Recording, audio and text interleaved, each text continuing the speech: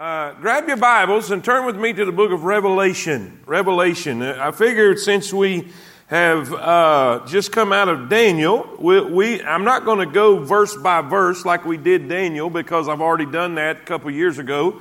And we may dig a little deeper than just a skim surface of it. But what I'm thinking about doing is do a chronological order of events through Revelation. In other words, what's next to happen on God's calendar.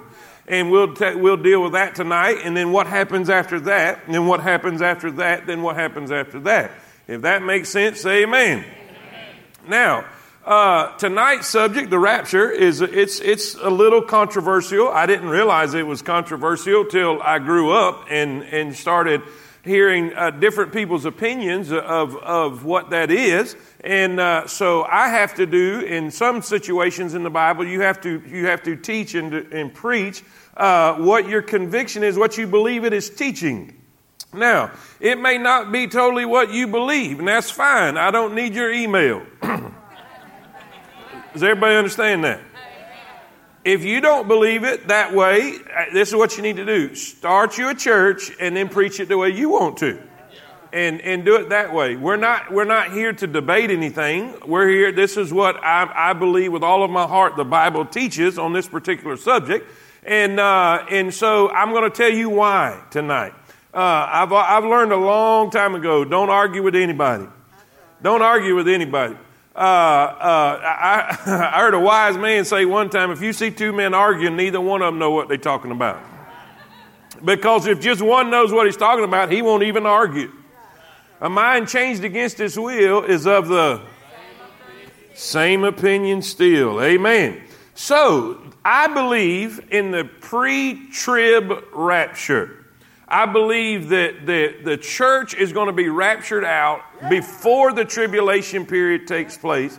And I'm going to give you some reasons why we believe that tonight and try to get as much detail about the rapture as we can. And so, Revelation chapter number 4 and verse number 1. If you found your spot, say amen. Boy, that was weak. Great day. Some of y'all want to send an email already. Ain't even said nothing. All right. If you're ready, say amen. There we go. There we go. Revelation 4:1. After this, I looked, and behold, a door was opened in heaven. And the first voice which I heard was as it were of a trumpet talking with me, which saith, Come up hither. Say that with me. Come up hither, and I will show thee things which must be hereafter. And immediately I was in the Spirit, and behold, a throne was set in heaven, and one sat on the throne. Let's pray.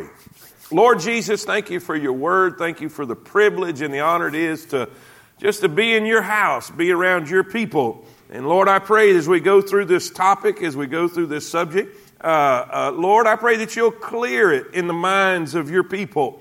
Lord, as we study your word, open it up to our hearts, open it up to our minds. I pray that your perfect will be done tonight.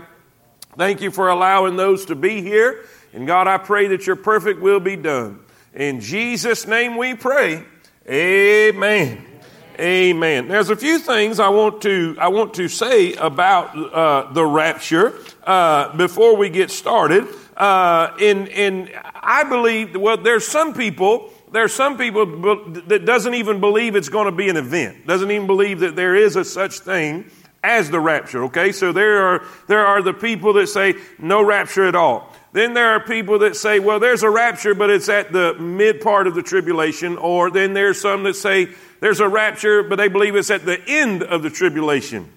And so, first of all, I want to show you that it is an event. It is an event. So if we're dealing with people who don't even believe in the rapture at all, then you gotta explain 1 Thessalonians. Then you've got to explain John chapter 14. John chapter 14 says, let not your heart be troubled. You believe in God, believe also in me. In my Father's house are many mansions. If it were not so, I would have told you. I go to prepare a place for you. And if I go and prepare a place for you, I will come again and receive you unto myself. So that where I am, where was he at? The Father's house. So where I am, there ye may be also. 1 Thessalonians 4:16. For the Lord himself shall descend from heaven, shall descend from heaven with a shout, with the voice of the archangel and the trump of God, and the dead in Christ shall rise first. And we which are alive and remain shall be caught up. Caught up. That's the Greek harpozo. Harpozo, meaning to snatch, to catch up, and to meet the Lord in the air. Now that's an event. That's an event. That is a rapture. That is a whether you believe it's going to be the beginning, the middle, or the end, it's something. It's a real event that takes place. So, without a doubt, there's enough scripture there speaking about it's an event. Now, I believe it's going to be pre-trib, meaning it's going to happen before the tribulation begins. I don't believe the church is going to go through any of the tribulation period. All right? And let me give you a couple reasons why I believe that. In Revelation chapter number 1, you find basically the introduction to the revelation, right? The whole chapter 1 is really an introduction about what it is. It tells you what the purpose of it is in verse number 1. Then it tells you basically the outline of the revelation, the book of Revelation, in verse number 19. He says, write the things which thou hast seen. That's chapter 1. The things which are means present. That's the church age. That's chapters 2 and 3. Chapters 2 and 3 are the letters to the 7 churches. Are y'all with me? Y'all following me? If you're not, it's right there in the top of your notes. I'm just going through my head, okay? We have the letters to the 7 churches. Now, what are those letters? It's God giving you a panoramic view of the church age. From the very beginning, the apostolic church, all the way to the Laodicean church. Each one of those letters describes those different churches, but if you will look at it in secular history, in the history of the church, it lays out the church age perfectly. From the apostolic age of Ephesus in the first one to the Laodicean lukewarm age of the last church age. Are y'all with me? That's at the end of chapter 3. Well, and this is why I'm telling you I believe that the church is not going through the tribulation period. You do not find the church again till chapter 19 when it's returning with Christ in the air. There is no mention of the church. There's no talk to the church. There's no anything. The church is, you see him speaking to the Gentiles. You see him speaking to the Jews. Listen, but none to the church. Okay? That's one reason. That's one. The second reason, there is an absence of instruction or warning to the church about the tribulation. Nowhere does he instruct you what we're supposed to do. He doesn't tell us we need to build bomb shelters. He didn't say we need to be gathering food together. There is absolutely zero instruction or warning to the church about the tribulation. Well, what does he tell the church? The blessed hope. He tells us to look for Christ. So we're looking for Christ. We're looking for the blessed hope, right? All right. Now, not only that, but number 3, if we go through the tribulation, then what is the point of the rapture? If we go through all 7 years of the tribulation, what is the point of the rapture? To go up, to come right back down. What's the point? Does this make sense? At the end of the tribulation period is Revelation 19 when Jesus comes, Battle of Armageddon. So if the rapture doesn't take place to the end, we're just going to go up, meet the Lord, come back down. What's the point? There is none, because I don't believe it's going to happen. Here's one of the most important ones. Here's probably the most significant one. If that takes place, if the rapture takes place at the end of the tribulation, then who is going to populate the earth during the millennial reign? Okay, so because this is what's going to happen. I'm kind of getting ahead of myself a little bit, but when we are raptured, that takes place at the resurrection. Okay? At the resurrection, our bodies are going to be changed. I show thee a mystery. We shall not all sleep, meaning die. We shall not all sleep, but we all will be changed. In other words, we're going to have a glorified body that we're going to have forever and ever and ever. If at the end of the tribulation, all the saved, all those who are believers in God are changed, all right, are changed and have their glorified body. You see, they are not married or given in marriage, but we'll be like the angels in heaven. We'll have glorified bodies. He's going to destroy all the sinners, right? You remember when he separates the sheep and the goats?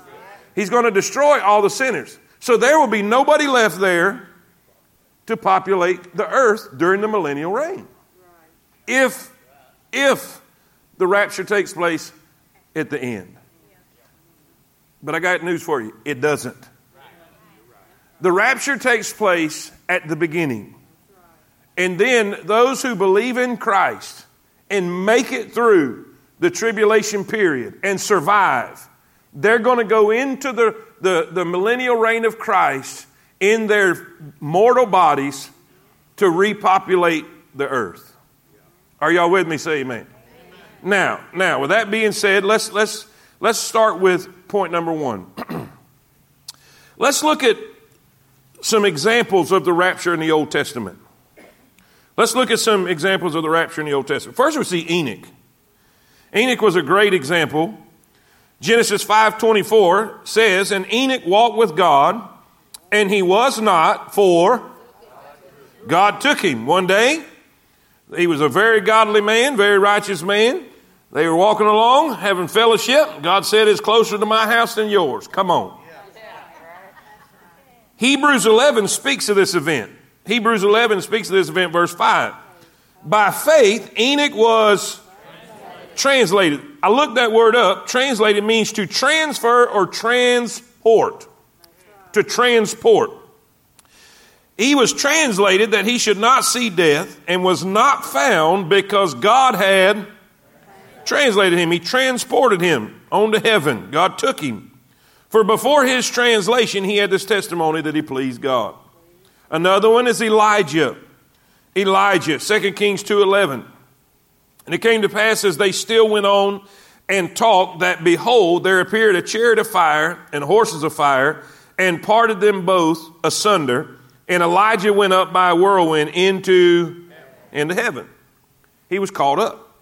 He was caught up. These are Old Testament examples of a rapture. All right. Now, some Bible scholars will tell you Isaiah.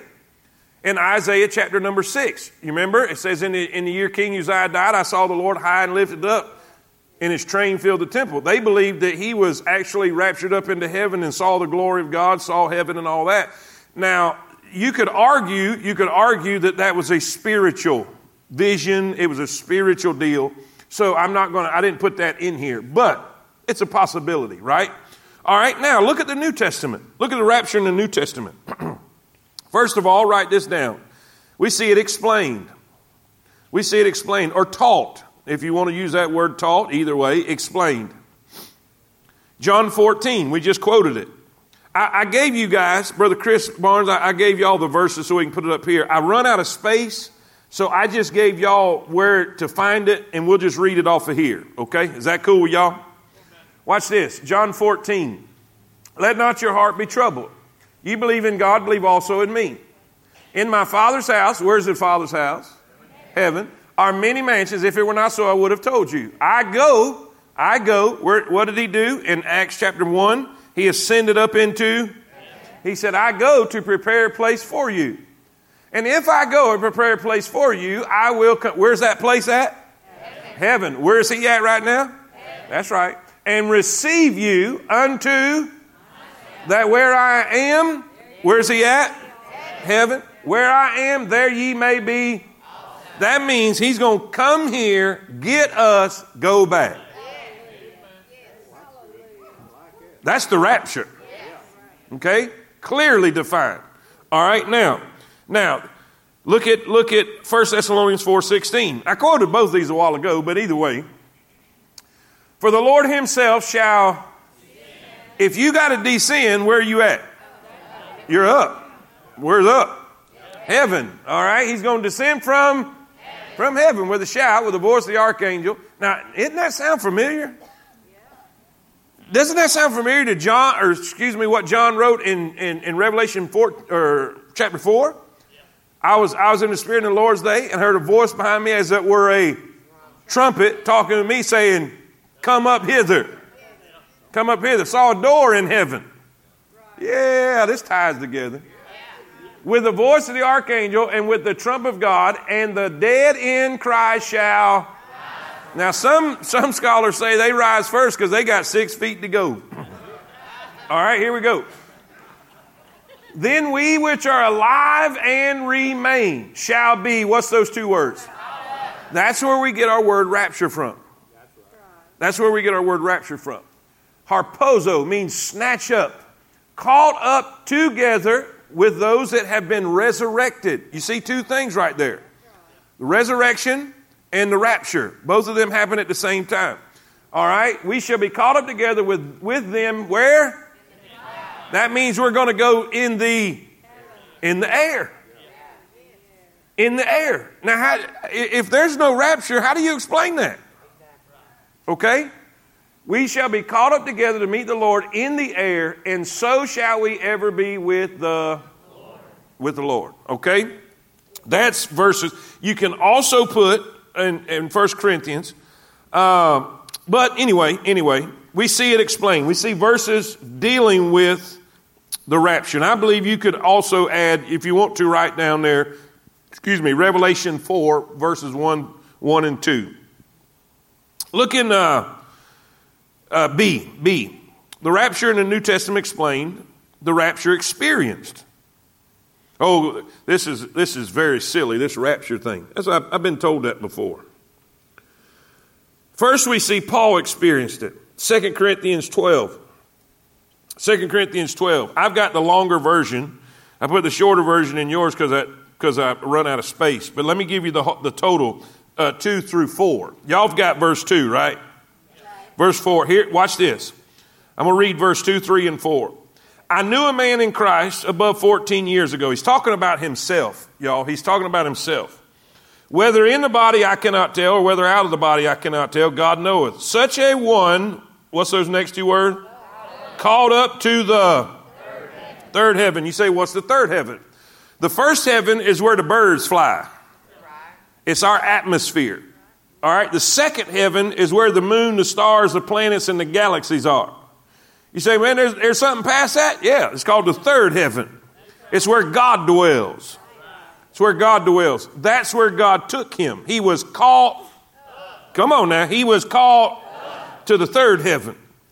And I knew such a man, whether in the body or out of the body, I cannot tell, God knoweth, how that he was caught up into paradise and heard unspeakable words which are not lawful for a man to utter.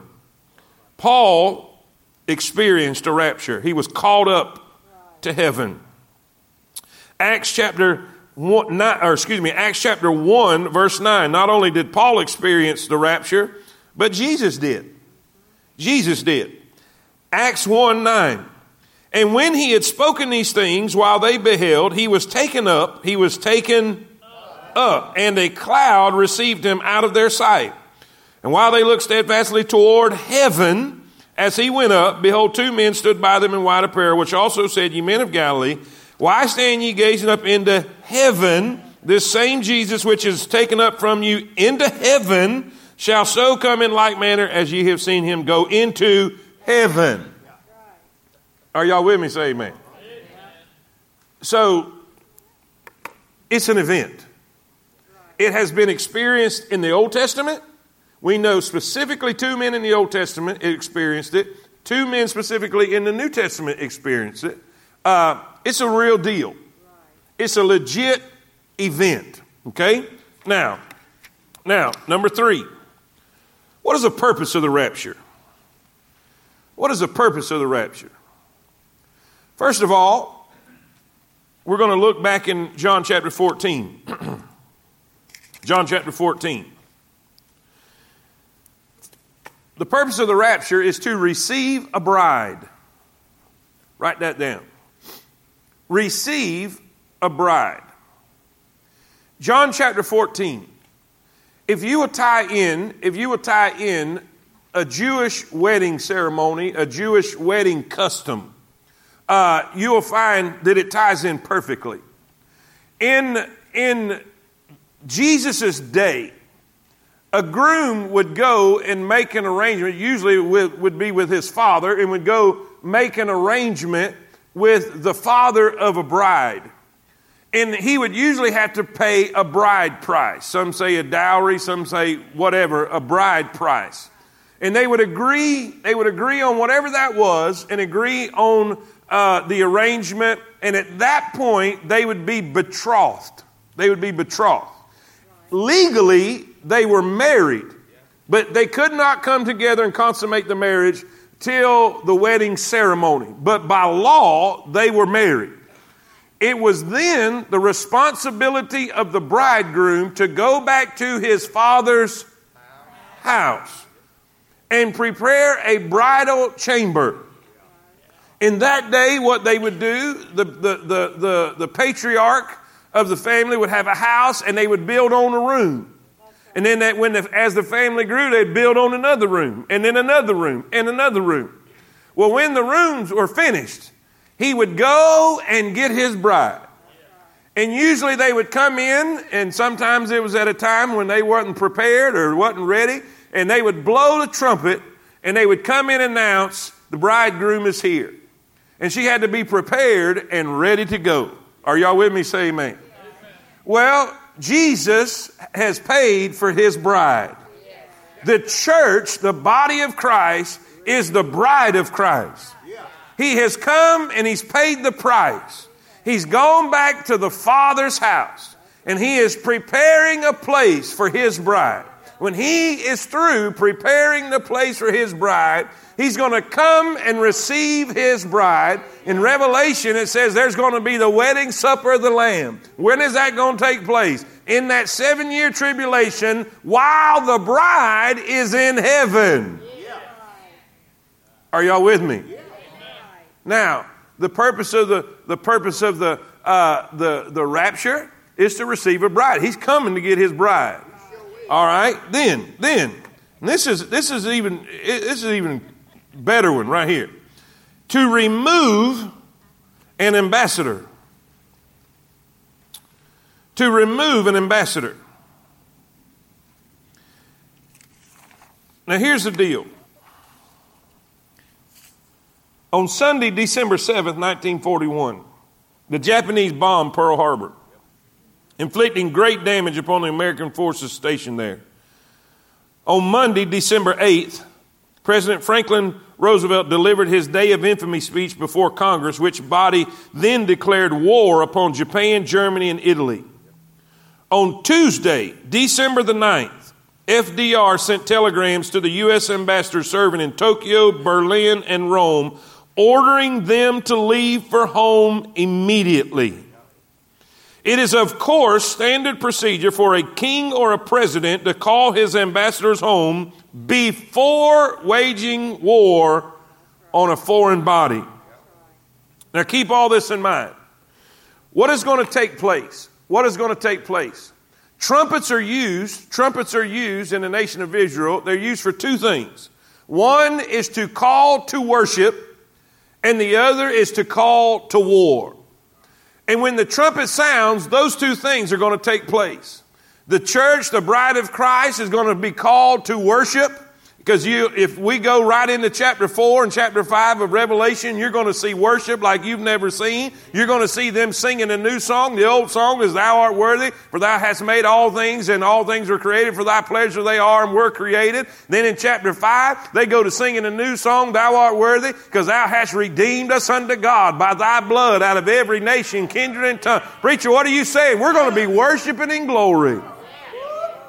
When that trumpet sounds, it's calling us to worship, but it's also calling to war. God is going to declare war on this earth. And before that can take place, he has to remove his ambassadors. Now watch. Let me show you. Look. 2 Corinthians 5:21. Now then, come on now. Now then, we are what? Ambassadors for Christ. As though God did beseech you by us, we pray you in Christ's stead be ye reconciled to God. So every born again believer is an ambassador. Look at your neighbor and say, you're an ambassador. Now say, act like one. Yeah. By the looks I'm seeing, y'all ain't been acting like one. While we're on it, an ambassador is a representative of the king in which sent him. You need to act like it. You need to act like it. Now here's the thing. Now can we all agree we're ambassadors? All right, now watch. 1 Thessalonians 1:10. It says, and to wait for his son from heaven. Now, why are we waiting on the son from heaven? Why are we doing that? Whom he raised from the dead, even Jesus, watch this now, which delivered us from the wrath to come. All right? That's why we're waiting on him. That's why we're waiting on him. To deliver us from the wrath which is to come. 1 Thessalonians 5:9. For God hath not appointed us to wrath. Now, what wrath is he talking about? Watch this. Revelation 6 tells us. Revelation 6, verse 16. And they said to the mountains and the rocks, this is during the tribulation period. This is when all hell is breaking loose on this earth. They're begging the mountains and the rocks, saying, fall on us and hide us from the face of him that sitteth on the throne and from for the great day of his wrath is come. And who shall be able to stand? We find that in Revelation chapter 6. Are y'all with me? Now, why is the church going to be raptured? Because God has not appointed us to wrath. We are waiting to see him to deliver us from the wrath that is to come. God is going to declare war on this earth. He's going to pour out his wrath upon this earth. There was like 7 or 8 verses throughout Revelation that describe the wrath of God that's going to be poured out. And he has not appointed us to wrath. He's given us hope. Now think about this.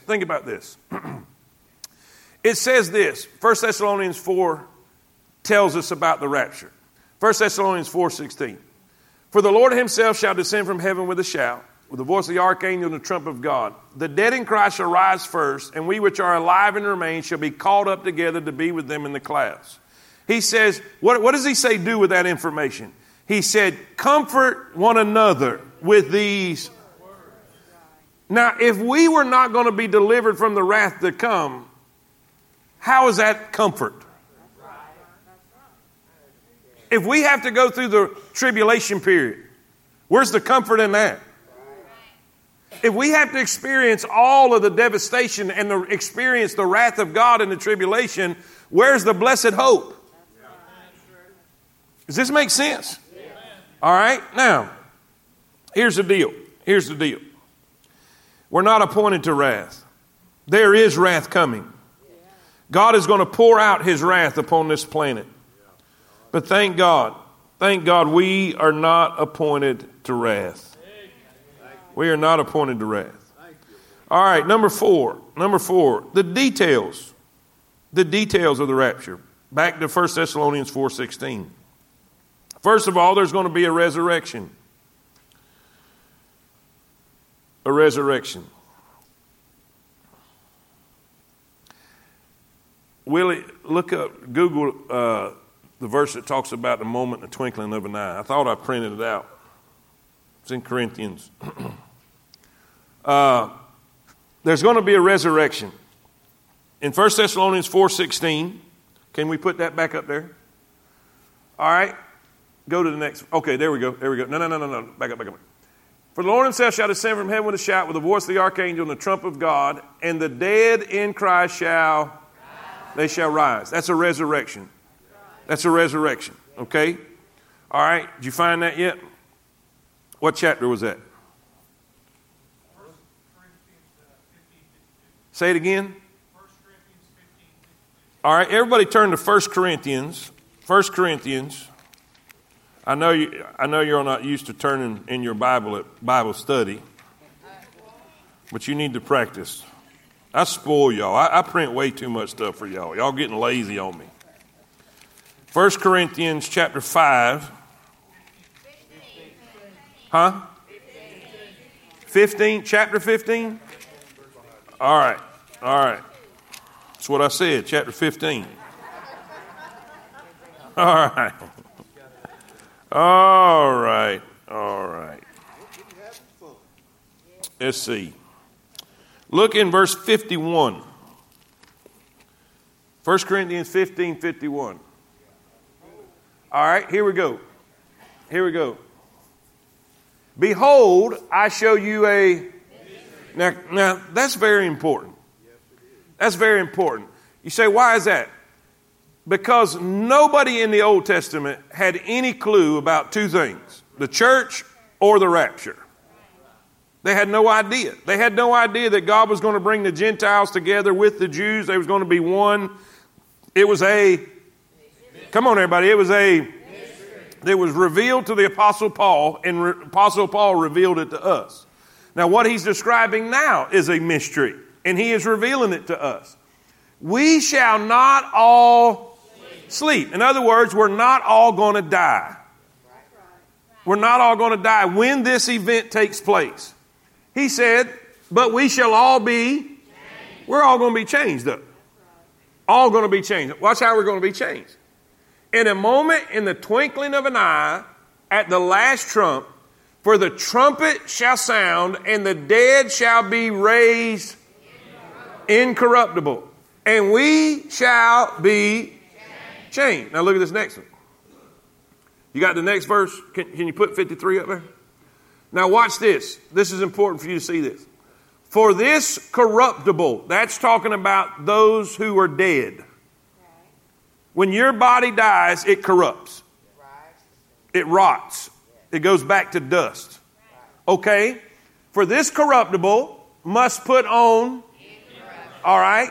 That's the change that takes place. And this mortal, that's talking about the living. That's talking about the living. So at the rapture and the resurrection, the dead are going to be changed, and who's going to be changed? The living's going to be changed. All right? And this mortal must put on immortality. There's going to be a change. We're going to have a brand new body. A glorified body. Are y'all with me? Now, I don't have time to go digging in too much of this, but it's really important that you see this. It says in I think it's 1 John chapter number 2, Beloved, what manner of love the Father hath bestowed upon us that we should be called the sons of God. It doth not yet appear what we shall be, but when we see him, we shall be like him. Like him. What do you mean? When Christ rose from the dead and he walked on this earth 40 days, listen, showed many infallible proofs that he was who he was. In that glorified body, he could walk through walls. He could appear and disappear. In that glorified body, he still ate a fish sandwich. Say amen. So, I'm not really sure exactly everything that it's going to be, but I do know we'll be able to go here and yonder and eat some fish. Because Jesus did. When we see him, we shall be like him. No more pain, no more suffering. You see, here's the thing. You got to understand, all your aches and pains, all your issues, all your diseases and everything that goes along with all that is a product of sin. It's a product of sin. But when we get a glorified body, it's sinless. It'll be perfect. We can just shout right there. Amen. So in the rapture, there's going to be a resurrection. There's going to be a resurrection. The dead in Christ shall rise. We're going to see our loved ones again. There's going to be a removal. Write that down. There's going to be a removal. It says, we which are alive shall be caught up. He's going to resurrect the dead and remove the living.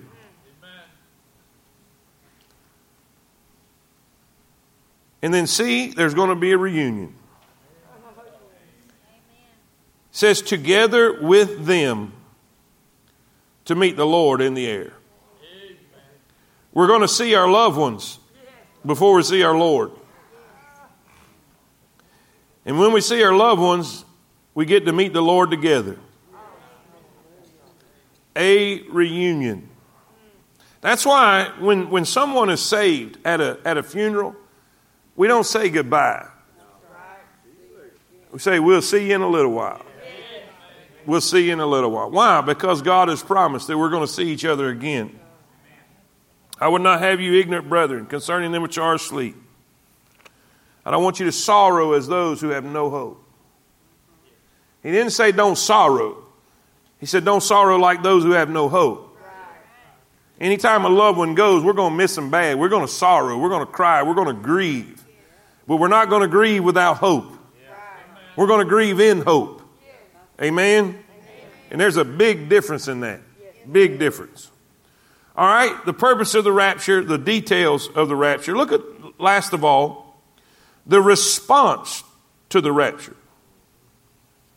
Knowing this, knowing that the Lord's coming back, knowing that we're going to be delivered from the wrath to come, what do we do?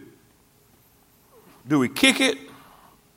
Do we, you know, there's a lot of people over the years have responded real foolishly to this truth.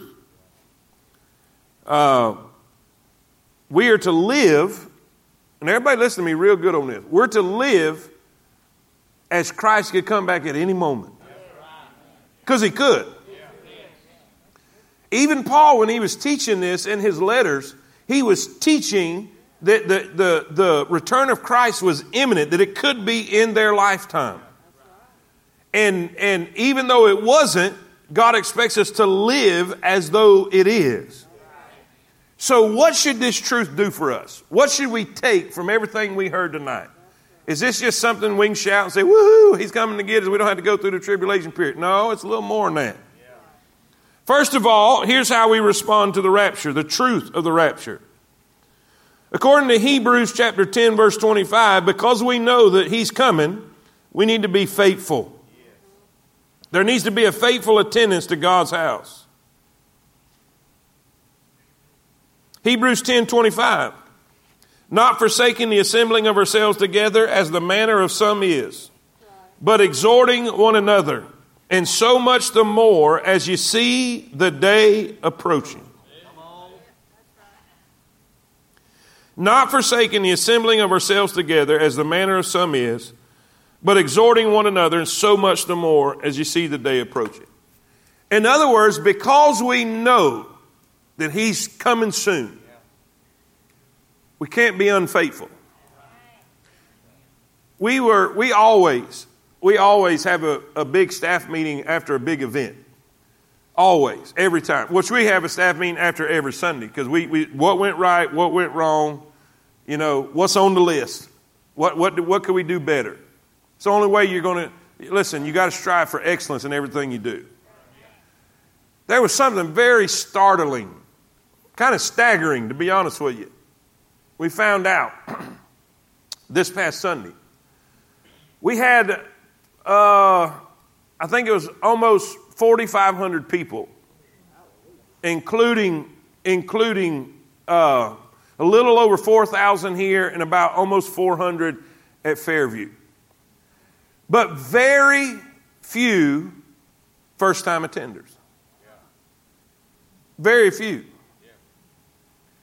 And those who had registered, because you say, well, they may just didn't stop at the tent. No, we don't go by that. We go by how many checked into that kids department. Because they all get checked in. But it was record numbers in the check-in, but only a few were for the very first time. That means there's a whole lot of people that ain't been coming. But here's how that works. There's some people that come 4 Sundays a month. There's some people that come 2 Sundays a month. There's some that just come once a month. Some once every other month. Some once every 2 or 3 months. They just happen to come all at the same time Sunday. Y'all see this? Once or 2, 3, or 4 times a year is not faithfulness. Faithfulness means if you're not there, I'm wondering why. Well, nobody called me because you're hardly ever here. We thought it was your normal routine. Anyway, he said, I'm just reading the Bible here. He says, as you see that day approaching, don't forsake the assembling of yourselves together. Why would he say that? He said, because in the last days, there's going to be a great falling away. In the last days, perilous times shall come. In the last days, in the last days, the Bible says, because iniquity abounds, the love of many shall wax cold.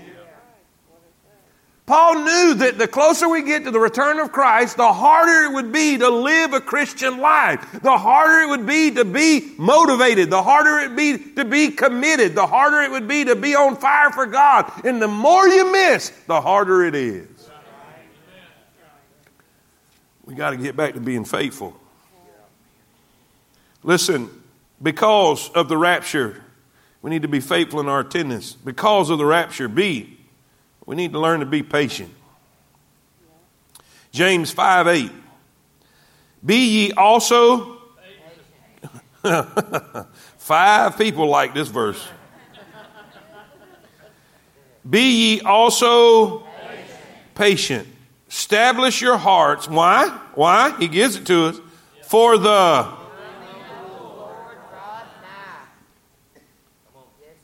patience. I hate to break some of your hearts, but I've heard people say, oh, don't pray for patience. Don't pray for patience. Because their grandmama told them, because tribulation worketh patience. The Bible says that. So if you pray for patience, then you're going to get tribulation, because it's through tribulation that you get patience.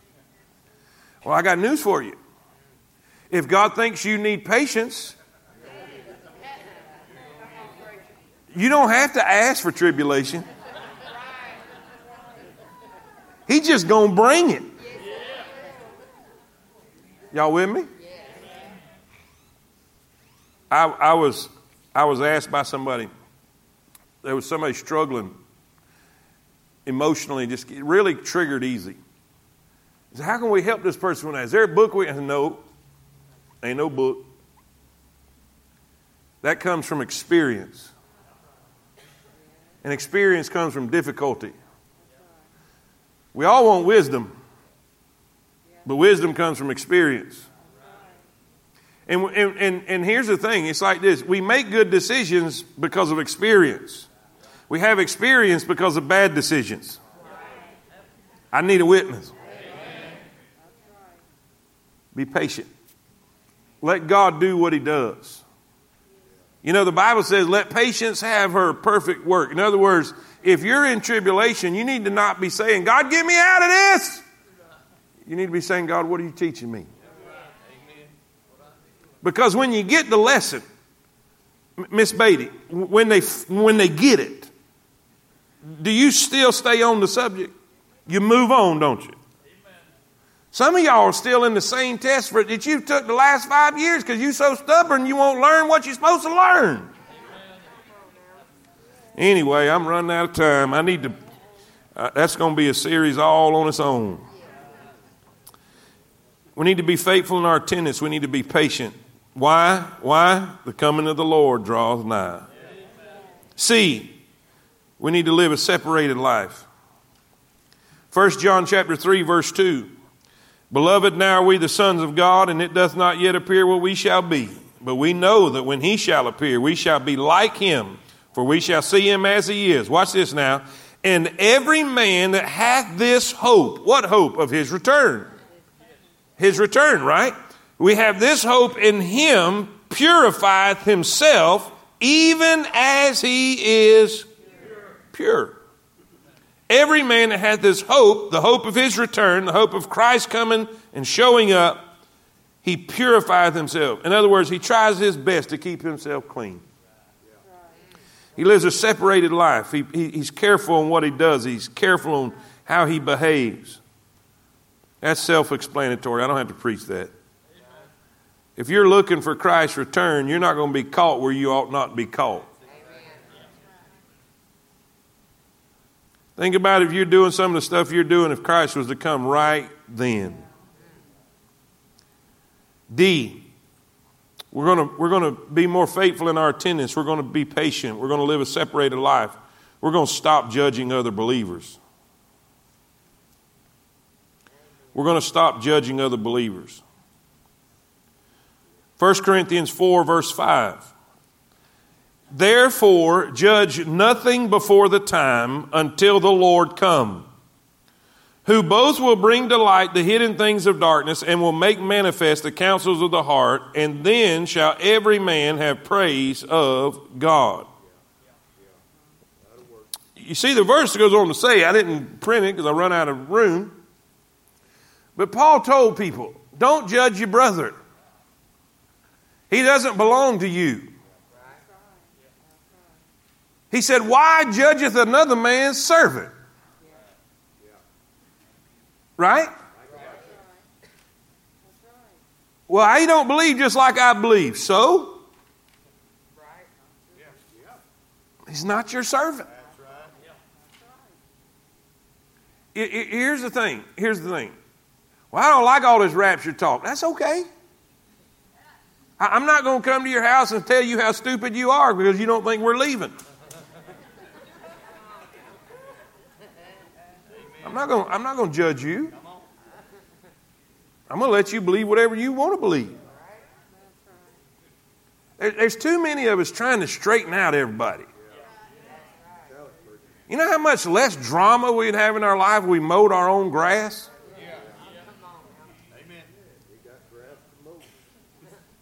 I mean, we could save ourselves a whole lot of aggravation. And listen, there's a difference. Not judging. You know, you hear people say, "You can't judge me." If you describe a sin in the Bible, judgment means motive. You're judging somebody's motive, why they did what they did, or why they believe how they believe. I've got some of the dearest friends of mine that's been one of the best helps to me ever that believes in speaking in tongues. He does. I love him with all my heart. We disagree. There's some things that I disagree with him about. There's some things he disagrees with me about. But I'm not going to judge him, and he's not going to judge me. We're going to try our best to win people to Christ the best we can. We're going to try to follow this Bible the best we can according to our conscience. The Bible says, let every man be persuaded in his own mind. Be careful judging other people. Be careful looking around. Some of y'all need to put blinders on when y'all come in here.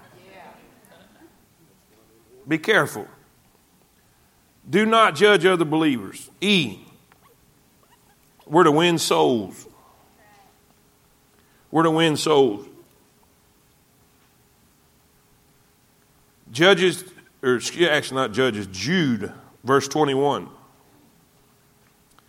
Keep yourselves in the love of God, looking for the mercy of our Lord Jesus Christ. That means his return. Looking for the mercy of our Lord Jesus Christ unto eternal life, and of some having compassion, making a difference, and others saved with fear, pulling them out of the fire, hating even the garment spotted by the flesh. Man, I tell you what, out of all of them, out of that whole list, everyone had to do with the Lord's coming. The coming of the Lord draweth nigh. But I don't think any one of them is as important as that last one. If we know, everybody look at me. I'm done through writing, so look at me. If we know that Jesus is coming, and it's soon, man, it's soon.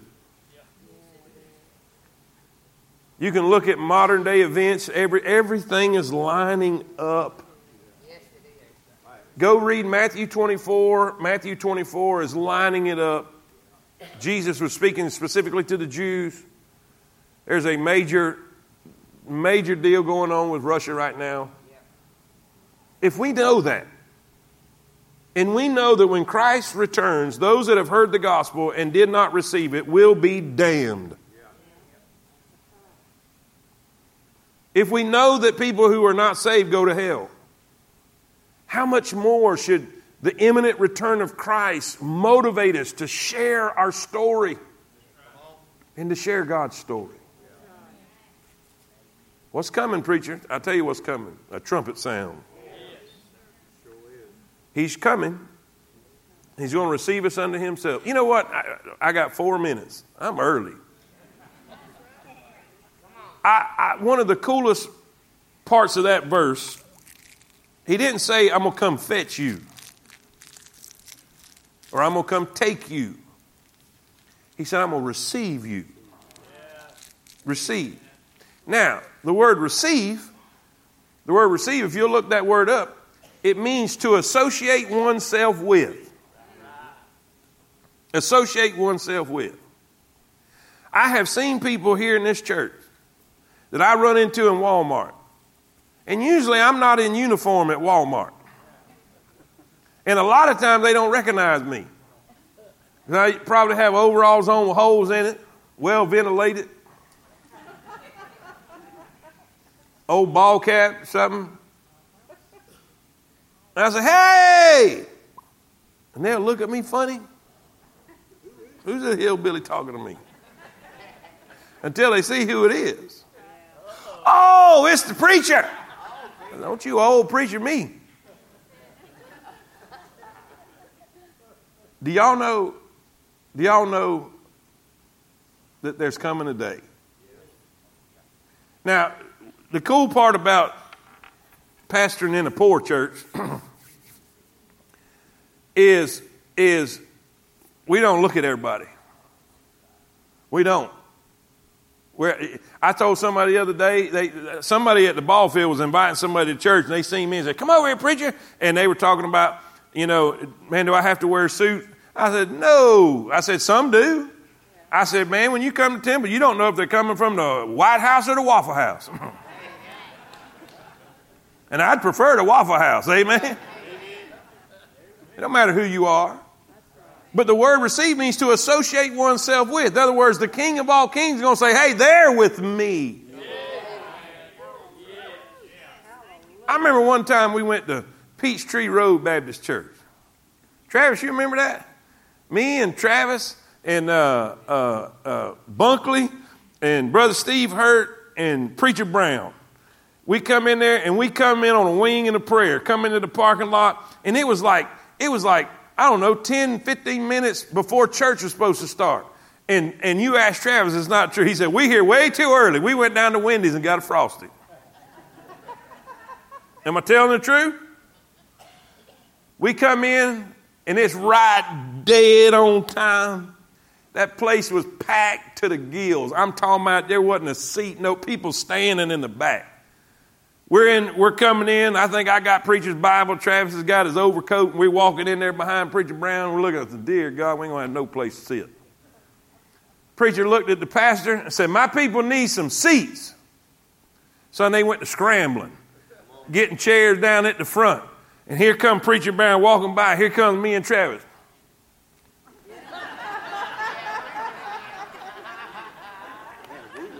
We were him. Travis, am I lying? Is that not exactly how it happened? One day, the King of Kings is coming. The trumpet's going to sound. And all us poor hillbillies is going to go up to meet him in the air. And we're going to tell everybody by and say, we were him. We're with him. Can we give God praise and glory? Amen.